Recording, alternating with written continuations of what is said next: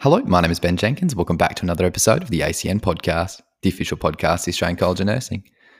Over the next two episodes, I had the absolute pleasure of speaking with our former CEO of the Australian College of Nursing and former Commonwealth Chief Nursing Midwifery Officer, Professor Debra Thoms. With a career that spans for more than 40 years, I didn't want to have to rush or gloss over important parts of Debra's career. So instead, Debra will be featured on two episodes. In this episode, part one, we learned all about Debra's journey into nursing, her early career, and we finished with her transition into early leadership roles. These episodes are not to be missed. They have some incredible words of wisdom that nurses, midwives from all stages of their career can learn from. I hope you enjoyed today's episode with Professor Debra Thoms. Debra, welcome to the ACN Podcast. Thank you so much for being on. Thanks, Ben. Great to be here. Fantastic to speak to a former ACN CEO. Yes, yeah. My goodness. And then moving on to the Commonwealth Chief Nursing and Midwifery Officer. There is so much that you've done throughout your career, and thank you so much for supporting ACN continuously as you have. No, that's fine. I must admit, for me, my career's been a wonderful experience. Fantastic. And I'd love to learn so much more about it, because not only have you spent time within metropolitan areas, you've moved on to rural settings, you've done nursing and midwifery, you've gone into positions of leadership and management for nursing, as well as a bit more of a generalistic sort of fashion, as you'd say, and then moving all the way to the top, being the Commonwealth Chief Nursing and Midwifery Officer. So can't wait to learn all about your experiences. Thank you. So to start with, Debra, I'd love to learn a bit more about how you entered nursing. When I finished school in the mid-70s, or early to mid-70s, and it was probably a period of some change.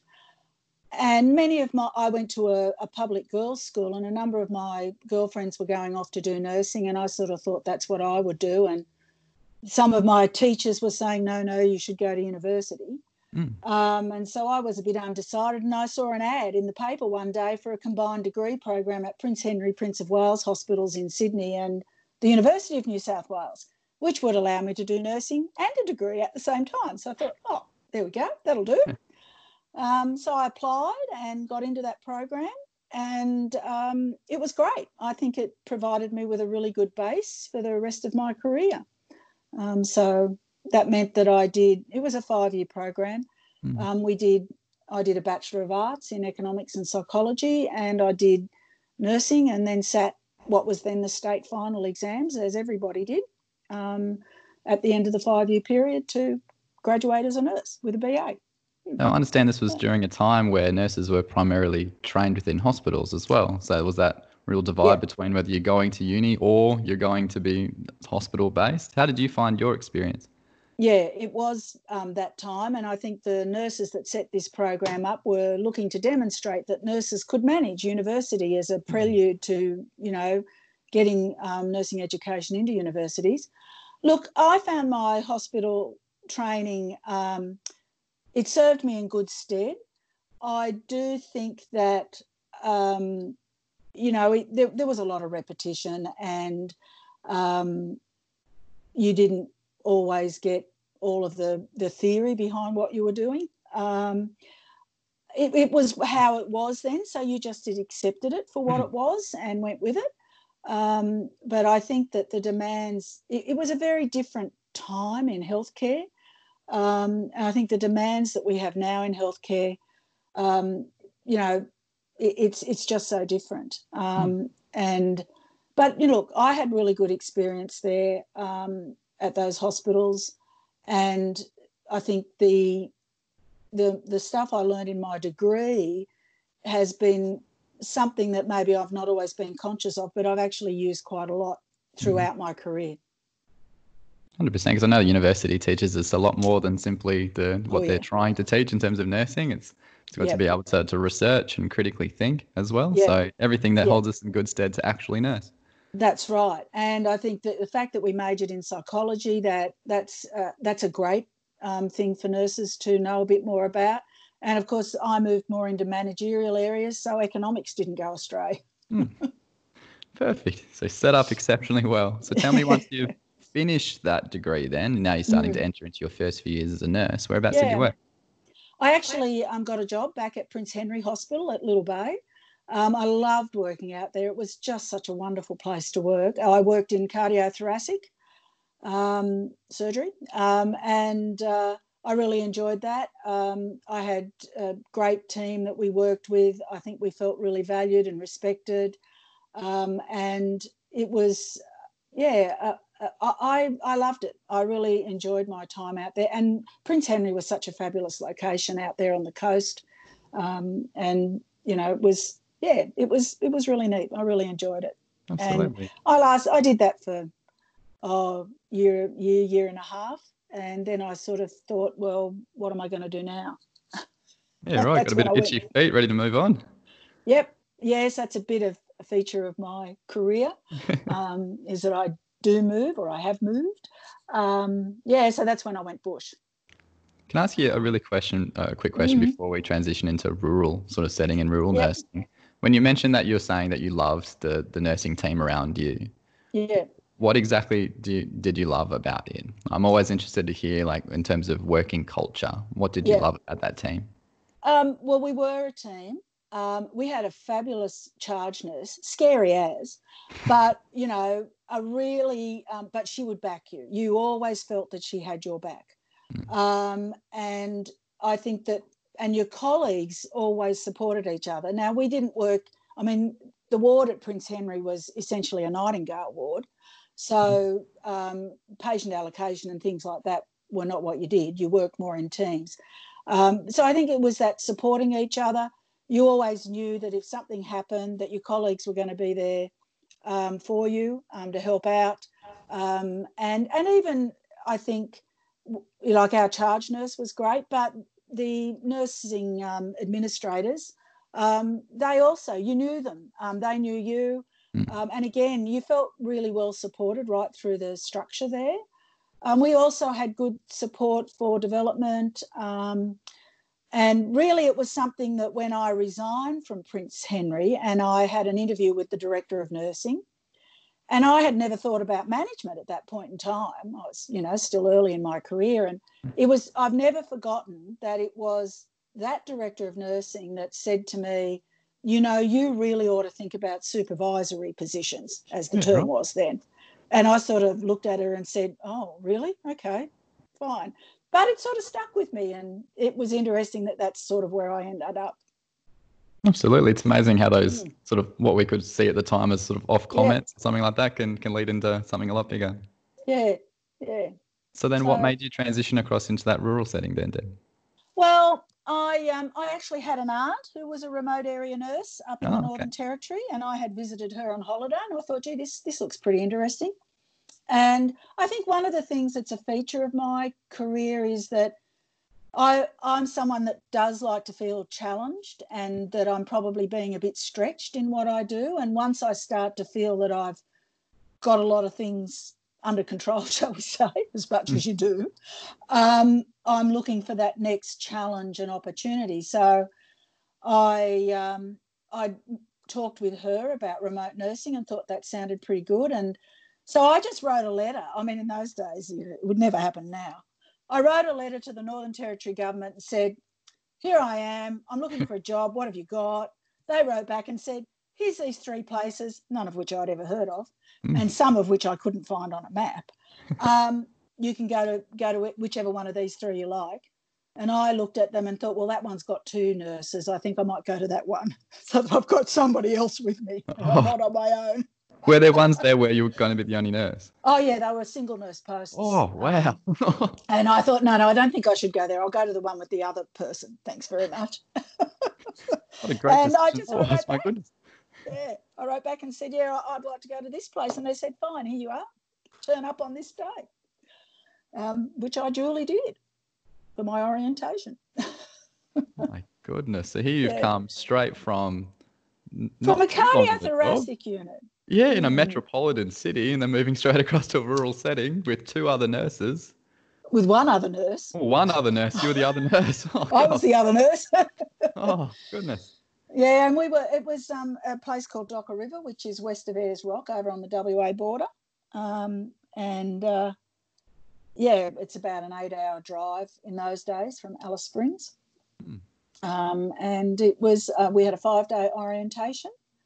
We spent a whole day on vehicles, because in those days, critical importance, no such thing as phones. We had to rely on two-way radio, and your vehicle was your lifeline. So we did learn a lot more about four-wheel drive mechanics than I probably ever wished or thought I would ever know. What sort of patients were you seeing in that setting? So in that setting, look, it's primary health care. So we saw a lot of diarrheal type diseases, and a lot of child health, baby checks and ensuring their development was occurring. We saw a lot of venereal disease, a number of other infectious diseases at times, scabies, infected ears, chronic otitis media. A really broad-based primary health care. Absolutely. I mean, this was 1980, so, people didn't have houses. They had one or two taps. We had a clinic, and the clinic shower and laundry ran non-stop all day, because that's where people could come and get a shower, or where they could wash their clothes. Oh, wow. So a lot more than just a hospital then. Oh, yeah. It was a lot more than just a hospital. Especially part of that community as well. Yeah. And it was great. I learned a lot. I learned a lot about Aboriginal culture, particularly with the Pitjantjatjara people, Yunkadinjara and Pintabee, who were the main groups living around that area at the time. And they were very forgiving of my mistakes, my cultural mistakes at times, and would help me to learn the more appropriate way to do things. So it was a fabulous experience. It was really challenging from a healthcare perspective. I was terrified, I think, for the first 6 months, because I don't think I really thought I knew what I was doing. But when I reflect on it, the basic core principles of nursing that I had learnt in my training were what stood me in good stead. Yeah. While I may not have known everything about all the diseases or whatever, I did have good basic nursing knowledge and skills, and that was really critical, and that stood me in good stead. I'd love to touch a little bit more on what you mentioned before when it comes to Indigenous and talking about some of the cultural aspects of nursing. What were some of the big takeaways that you still use today when it comes to caring for those of Indigenous culture? Well, you need to listen. You need to understand from their perspective. You need to recognise the role that history has played in how people are today. I think the other thing is to recognise that just like everybody else, one Indigenous person is not the same as the next Indigenous person. They all have their own individuality. They come from different parts of the country. They have some different views and beliefs. At the time when I was there, we still used a lot of traditional medicine and used nuncaries, and we basically had the two sorts of medicine running side by side. And I think that there's a lot that we don't always well understand about traditional Indigenous medicine that's actually is very useful in care, and people should, if there is someone in the community that offers to provide advice and that from an Indigenous traditional healer perspective, they should be embraced and listened to. And I think that it is not to be frightened to ask, how should I go about this, or have I, let me know if I'm not doing this in a culturally acceptable way, because you don't always know exactly how to go about things. Seems like communication is key. Communication is key, and listening and really hearing, and taking on board what you're being told.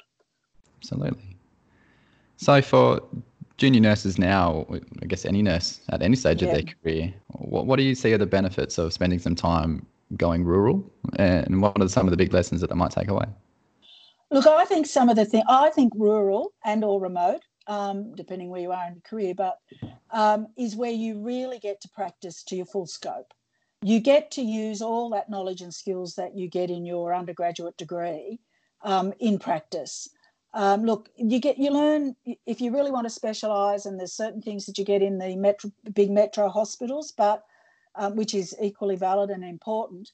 But I think that particularly early, maybe in a person's career, if you really want to get that broad nursing practice, that rural is where you get it. You get opportunities to do things that you probably won't get in other settings. And it's very challenging. It's really challenging work, but it's really rewarding work. You're often in smaller communities, so you really get to know people. You develop relationships with the community, which also means that you can influence and enable other aspects of care in terms of preventative health and health promotion. It's not always as easy when you're in large teaching hospitals and places like that. Absolutely. Yeah, I think it's great. And then you also have other organisations that can come in and retrieve those patients for you, being Royal Flying Doctor Service and things like that. So yes. Interconnected. That's right. Oh, yeah. Oh, look, I used to say that I think maybe it was because we were working remote that I probably had greater connection professionally and in terms of CPD and things like that when I worked remote than when I worked in the city. And whether it's because you are remote and you think I'm really going to make sure I don't miss out, and when you're in the city you sort of think, I'll get that next time, and you just next time slips away. I don't know what it is, but I felt very connected when I worked in the territory. And because we didn't have phones and we had the radio system, there were a couple of schedules a day where we would talk to where all the other health centres in the centre would come online, and you would hear what was happening in other little communities and with your colleagues in other places. So even though you often only saw each other once every 3 or 6 months, you could hear each other every day. And so you felt really connected. And that was, I actually think, was a really good support mechanism, I suppose. Absolutely. What do you see are some of the challenges that we're still facing today when it comes to rural and remote nursing, and what are some of the things that are sort of pushing for the future? I think that there's, still a challenge with nurses perhaps taking that interest and feeling confident to go and work in rural, and also in the capacity sometimes of rural health services to provide them with an appropriate level of support when they first move into a rural setting, particularly for newly registered or relatively novice nurses. I think, there's obviously a need for some support in those first few months, and not everywhere has that capacity to do that at the moment.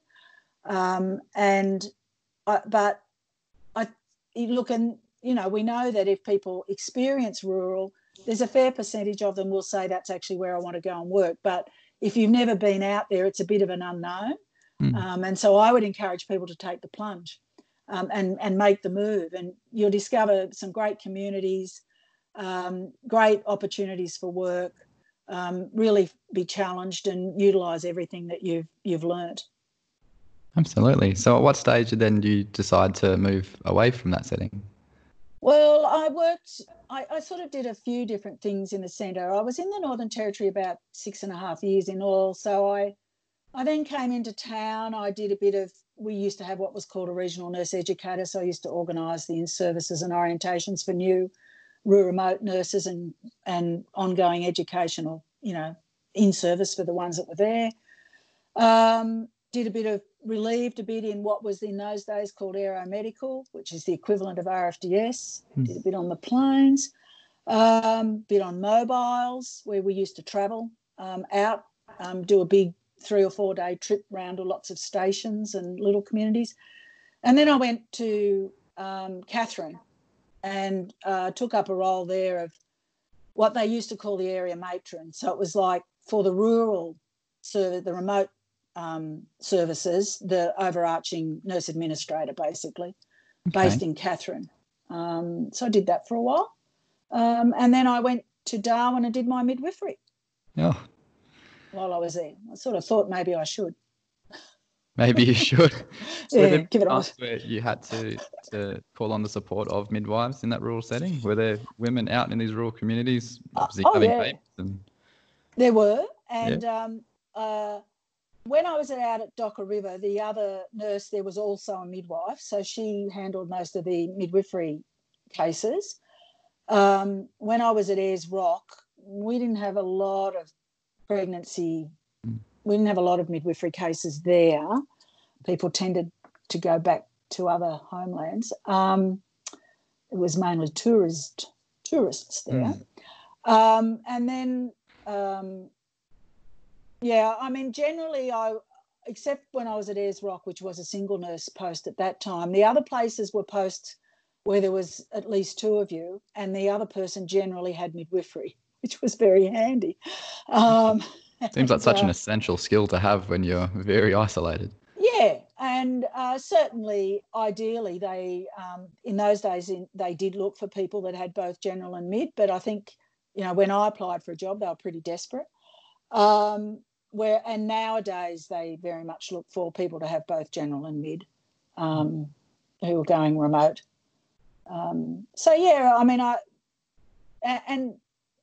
We were taught the basics of antenatal care, I suppose. But it was very basic, and we had a medical visit once every 6 weeks. So if we had pregnant women, the district medical officer would see them when he came and follow up. But it would have certainly been more comforting, shall we say, and probably better for the community if I'd had midwifery from the get-go. But anyway, I eventually got around to it. So once you have obtained those skills then after you received your training as a midwife, I'm guessing the whole perspective of where you're working would have just changed. Did you feel like you've got new tools for your tool belt, I guess you'd say? Yeah, I think that certainly gained a whole set of new skills and a different perspective on certain aspects of care. I didn't then go on and practice a lot as a midwife at that point. And really I finished midwifery and I went back to Katherine to my job, my area matron job. Okay. And then I went up to Darwin into the hospital there as a, what did we call them? ADONs. And so I wasn't clinically practicing midwifery straight after I finished my training. But I think I've been very pleased that I did midwifery, and it did change my perspective on midwifery because when I did my general, we had, as part of our program, we had to go for, I think it was 2 months, to what was the Crown Street Women's Hospital, and I hated it. I thought it was awful. And I said to my friends, that's it, I'm not going anywhere near that midwifery stuff. So some of them found it highly amusing that I did midwifery later, and even more amusing when I ended up at the Royal Hospital for Women. I gained such a better understanding of what midwifery was about, and what I had in my 2 months in my general was really it gave me a very skewed picture, I suppose. So it was good to get that straightened out. Yeah, I can imagine now that you've done that, now you've gained these extra skills and this new perspective, that would have set you up exceptionally well for all these other positions that you've gone on to completing now, especially being somewhere like the Commonwealth Chief Nursing Midwifery Officer. That's I think it has. I mean, I do think ideally, if you're in those roles and you have responsibilities that relate to both professions, that ideally you should have knowledge of both. Absolutely. So then you've then started to make that transition, as you're sort of mentioning, into those ADON roles, assistant director of nursing type roles. How did you find that transition from clinical bedside nursing into more of that managerial leadership type position? Yeah. I don't think you ever get over missing bedside nursing. But I suppose I shifted my view then was key part of my role then became about enabling bedside nurses to deliver the best care they could, to trying to deal with the management administrative issues that might be getting in their way, to create an environment that would be enabling of them in the delivery of care.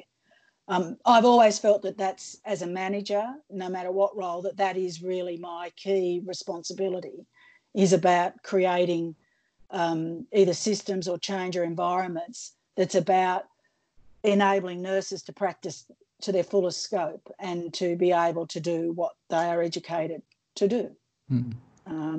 And look, they're different challenges. And I never, you miss bedside nursing, but I had other challenges. And I suppose I didn't, and I never have spent a lot of time thinking about that. It was just, this is what I did. Because even now as a junior nurse, so Deborah, this is my third year as a registered nurse now, and even as I'm watching on the floor, just say, for example, in the emergency department, I was watching a lot of the nurses that I was working next to are all suddenly got into more of those more sort of leadership positions on the floor. And no matter who it was, it always seems to be something that is an exceptionally challenging and stressful time within their career, because it's such a different entity in itself. Management and leadership on the floor, and then getting into more into the offices, it seems such a separate field that everyone seems to struggle, and it's not very hard. How did you find that transition personally? I found it okay, and in some respects I think that having done my BA early and some of the things I'd learned in that, but also I think these days the demands that are placed on some of those managers, we didn't have that same level of demand on us when I was doing it. I do think that it has got somewhat more challenging for people, particularly the NUM role or whatever it's called, wherever you are. I've been known to say, what other industry puts someone in charge of anywhere from 40 to 100 staff, gives them a budget of millions of dollars, and doesn't give them a whole team of people to support them in doing it? I mean, no, you wouldn't go into BHP or somewhere like that and have a manager managing that sort of, having that level of responsibility without them having at least a couple of administrative people to help them out. That's right. I just find that is one of the things I think I've seen and I continue to see in healthcare, that I think, why is it that we can't seem to get past this?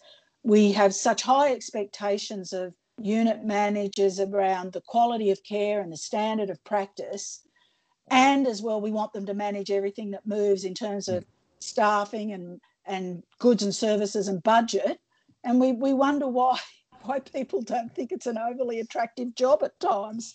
Sort of like, yeah, right. Think about that for a minute.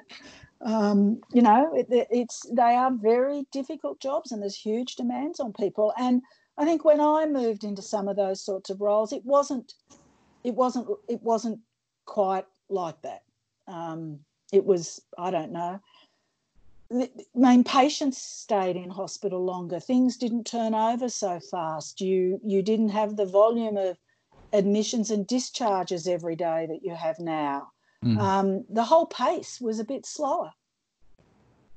Really? In saying everything you've said now, do you see there being value in sort of like an implementation of almost a state-based program that can help that transition? Because it seems at the moment, from even the little tiny specks of that I've seen from being such a junior nurse, that it's almost like, one day you're on the floor, and then the very next day off you go. You've got the phone and you're doing a bit of a shadow task for someone, and then there you go, away you go. So it's like, it almost seems like you need some sort of formal program in place in order to make that transition easier. But then again, I don't really understand, because I'm only just brand new. But I mean, I think we do need to make those things more transparent, because people like yourself might want to think about that as part of your career path, but it's hard to think about it if you don't really have any good information on which to make a decision. I think for me, one of the things I think is that as a profession, we very much valued expertise in clinical practice, and we look for people to have relevant qualifications in those sorts of specialty areas as they move through their career.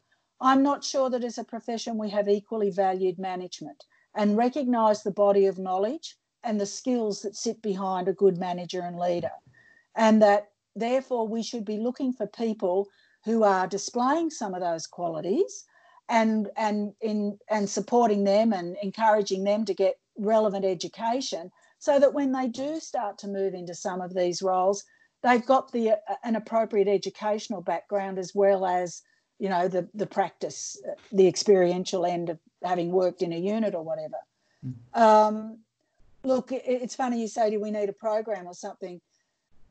When I was chief nurse in New South Wales, we did a project called Take the Lead. And actually the current chief nurse of the Northern Territory, Sue Hawes, was the project officer who largely did the work.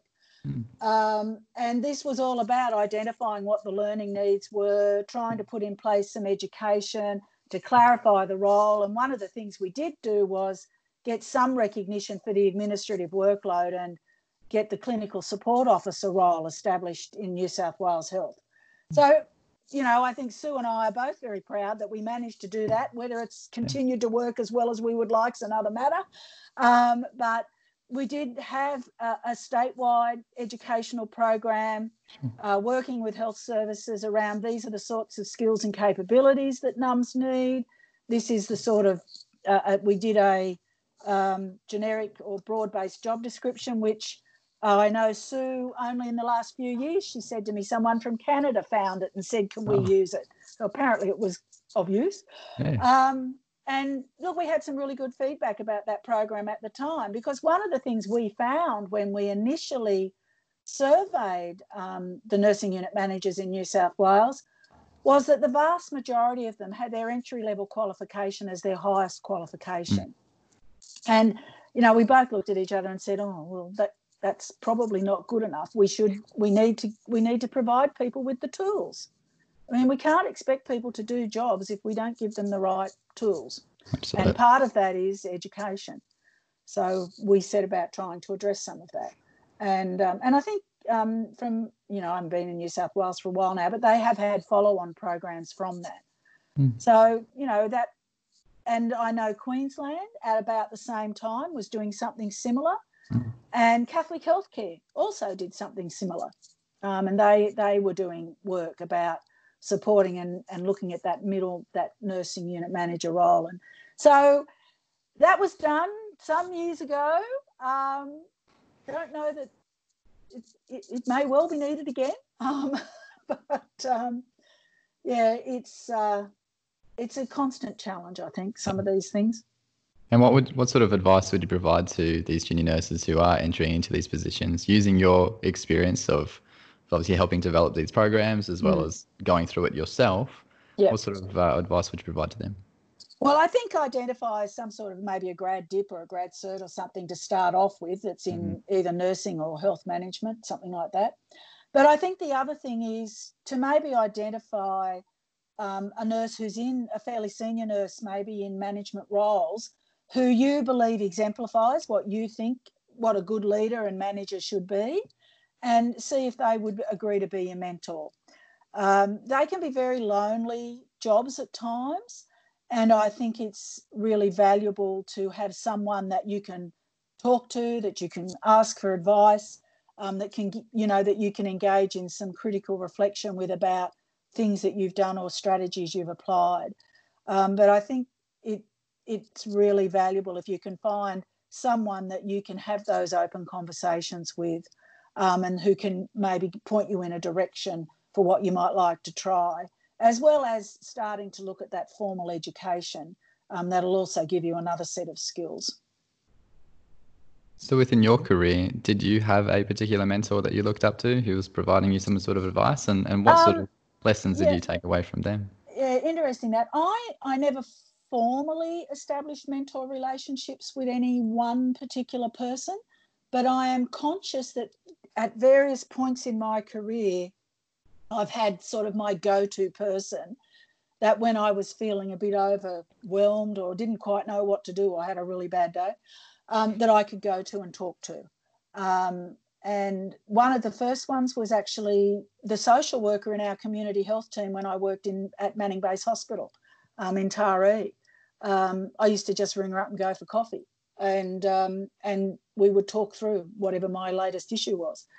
And so I think there have been people at various points in my career that I have used in that way and that have provided me with that support.